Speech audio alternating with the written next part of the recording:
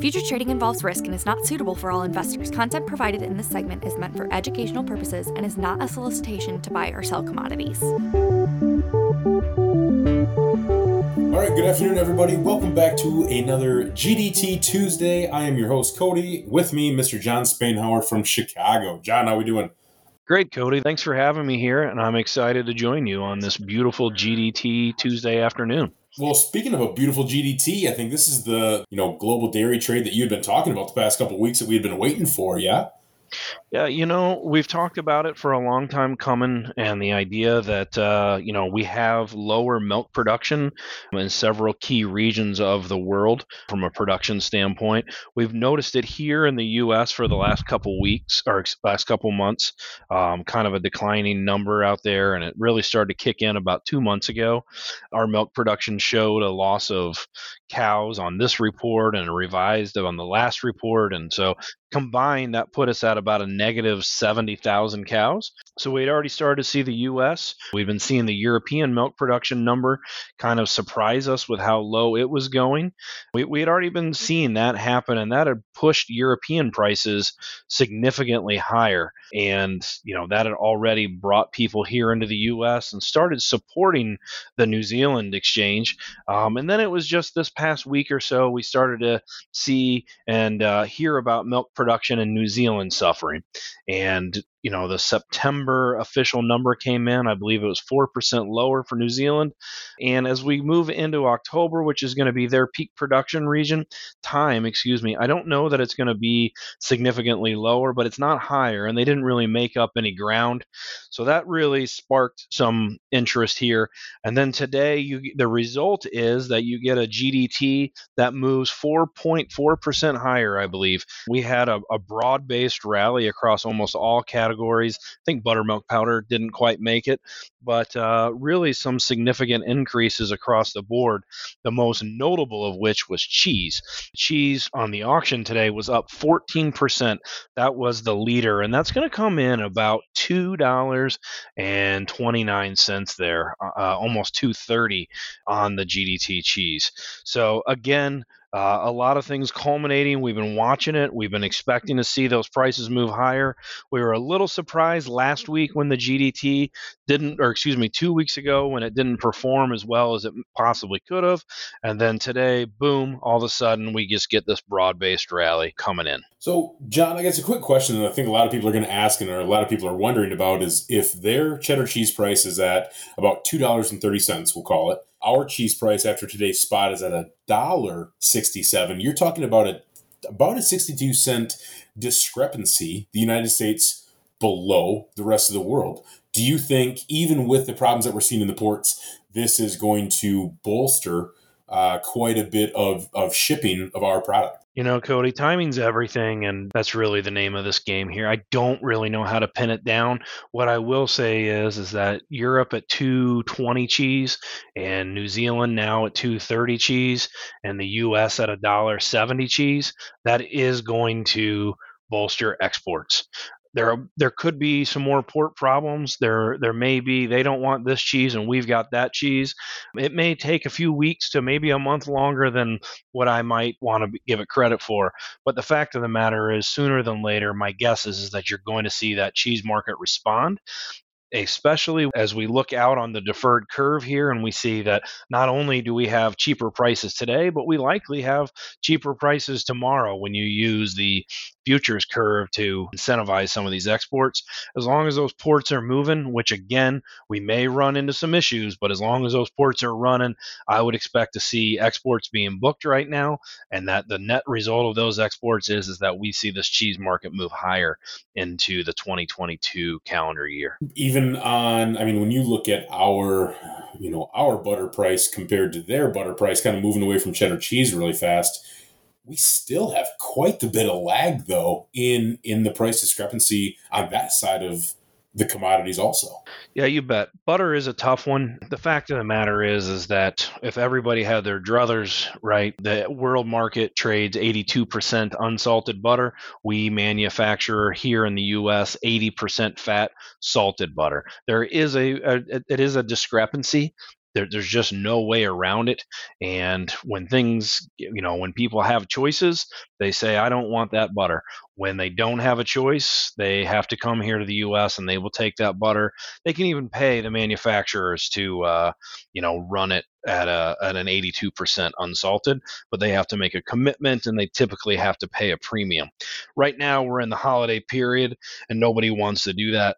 But as we move into Q1, I suspect we'll see people more willing to do that, and we'll see buyers more willing to take whatever butter they can just due to the price discrepancy. So, longer term, based on what we're seeing in the world market, I would still expect to see more upside out of that butter market, here in the U.S., and that's probably going to be sparked by more exports of butter as we move into the new year. Do you think the exports will continue even after the holiday season? I know they'll continue. Do you think they'll be as good as they've been as of recent, with the holiday season starting to kind of slow down a little bit? Well, that's going to be our more domestic side of things. I think just the world market in general is short butter. The world market has been consuming a lot of butter and it's very reliant upon Europe to manufacture that butter. With European milk production suffering, that butter fat is just not there. And as a result, people, you've got the European butter price. You mentioned GDT butter today, but maybe around 225 or so, but it's the European butter price that's really shocking. It's at 272. So those prices there have already moved, and we're at levels that can and will spark exports on that. So I don't think it's a matter of the holiday season as much as it's going to be a matter of just the international market is overall relatively tight. Gotcha. Now, a big one that you and I have been hammering on the past couple of podcasts has been the difference between non-fat and whole milk powder. Now, what was it, 2 weeks ago, I think, our price and the GDT price pretty much came to coincide with each other almost 1-to-1. This week, whole milk powder has really taken off. I think it was up about 3.1% is what I'm looking at right here. Whole milk powder was up 2.1% today. Skim milk powder was actually up 6.6. I don't have my index in front of me yet, but my guess is that whole milk powder is just not performing as well as butter and non-fat right now.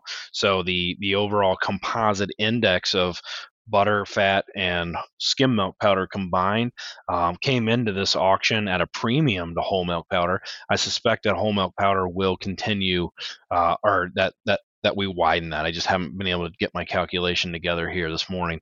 But what I can look at that and say is that tells us something here, that my suspicion is that the Chinese were here. They just weren't here in quite as robust a way as they were in the past. China really wants whole milk powder. They bring in a lot of other products, but they really want to buy whole milk powder. There's a lot of people out there right now that feel like China's winding down their purchasing program. I'm not one of them, but if I was one of those people and I saw, the Chinese participation on the exchange today slow down, I might say, maybe they are. Where we saw, though, was cheese really explode. We saw skim explode. We saw butter really move. When I look at those, I tend to say, well, those aren't necessarily Chinese-driven demand. That could be places all over the world. And specific here, we saw Middle East, North Africa really get busy today, and we've seen them at some of their highest participation in quite a long time. My sense of that is normally they buy a lot of product out of Europe. Right across the Mediterranean there is a pretty easy place to get product when you've got a problem in Europe right now. Not only is the price significantly higher, but the availability might not be there. So we see them show up on the GDT, and as a result, those prices go higher. I also suspect that the Middle East, North African buyers are here in the U.S. as well. What I'm trying to get at here is that whole milk powder, while it was higher, isn't really the driver right now. It seems to be these other places in the world. And again, I think that's driven a lot by the slowdown in production in Europe.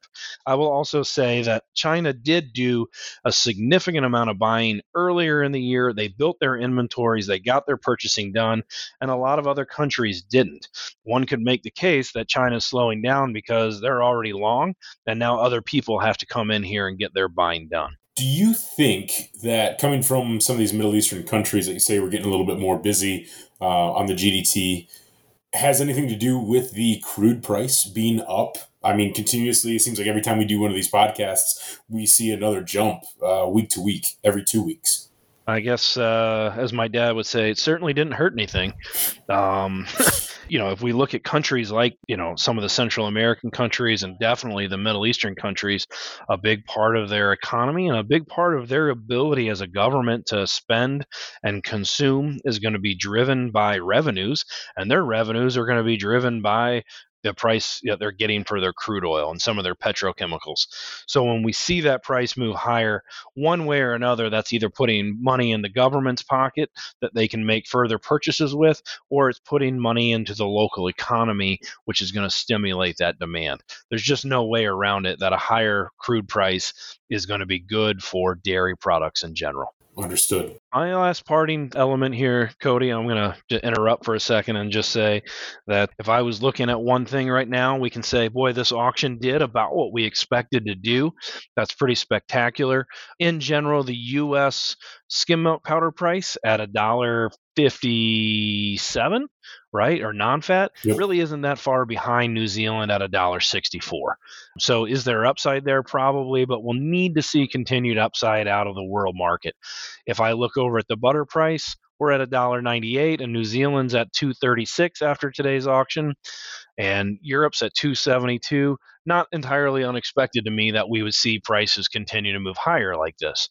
The one that really sticks out to me back here in the U.S., and the one that now we need to, in my opinion, is going to have a bullseye on its back, is going to be the cheese market. If we look at today's cheese, we can go to a couple different metrics to support that argument. If we go to today's cheese market on the GDT, it came in at 230. Right? If we go to New Zealand, we're at 217, almost 220. Here's the U.S. market at $1.70. We already talked about the potential for exports there, right? That's already there.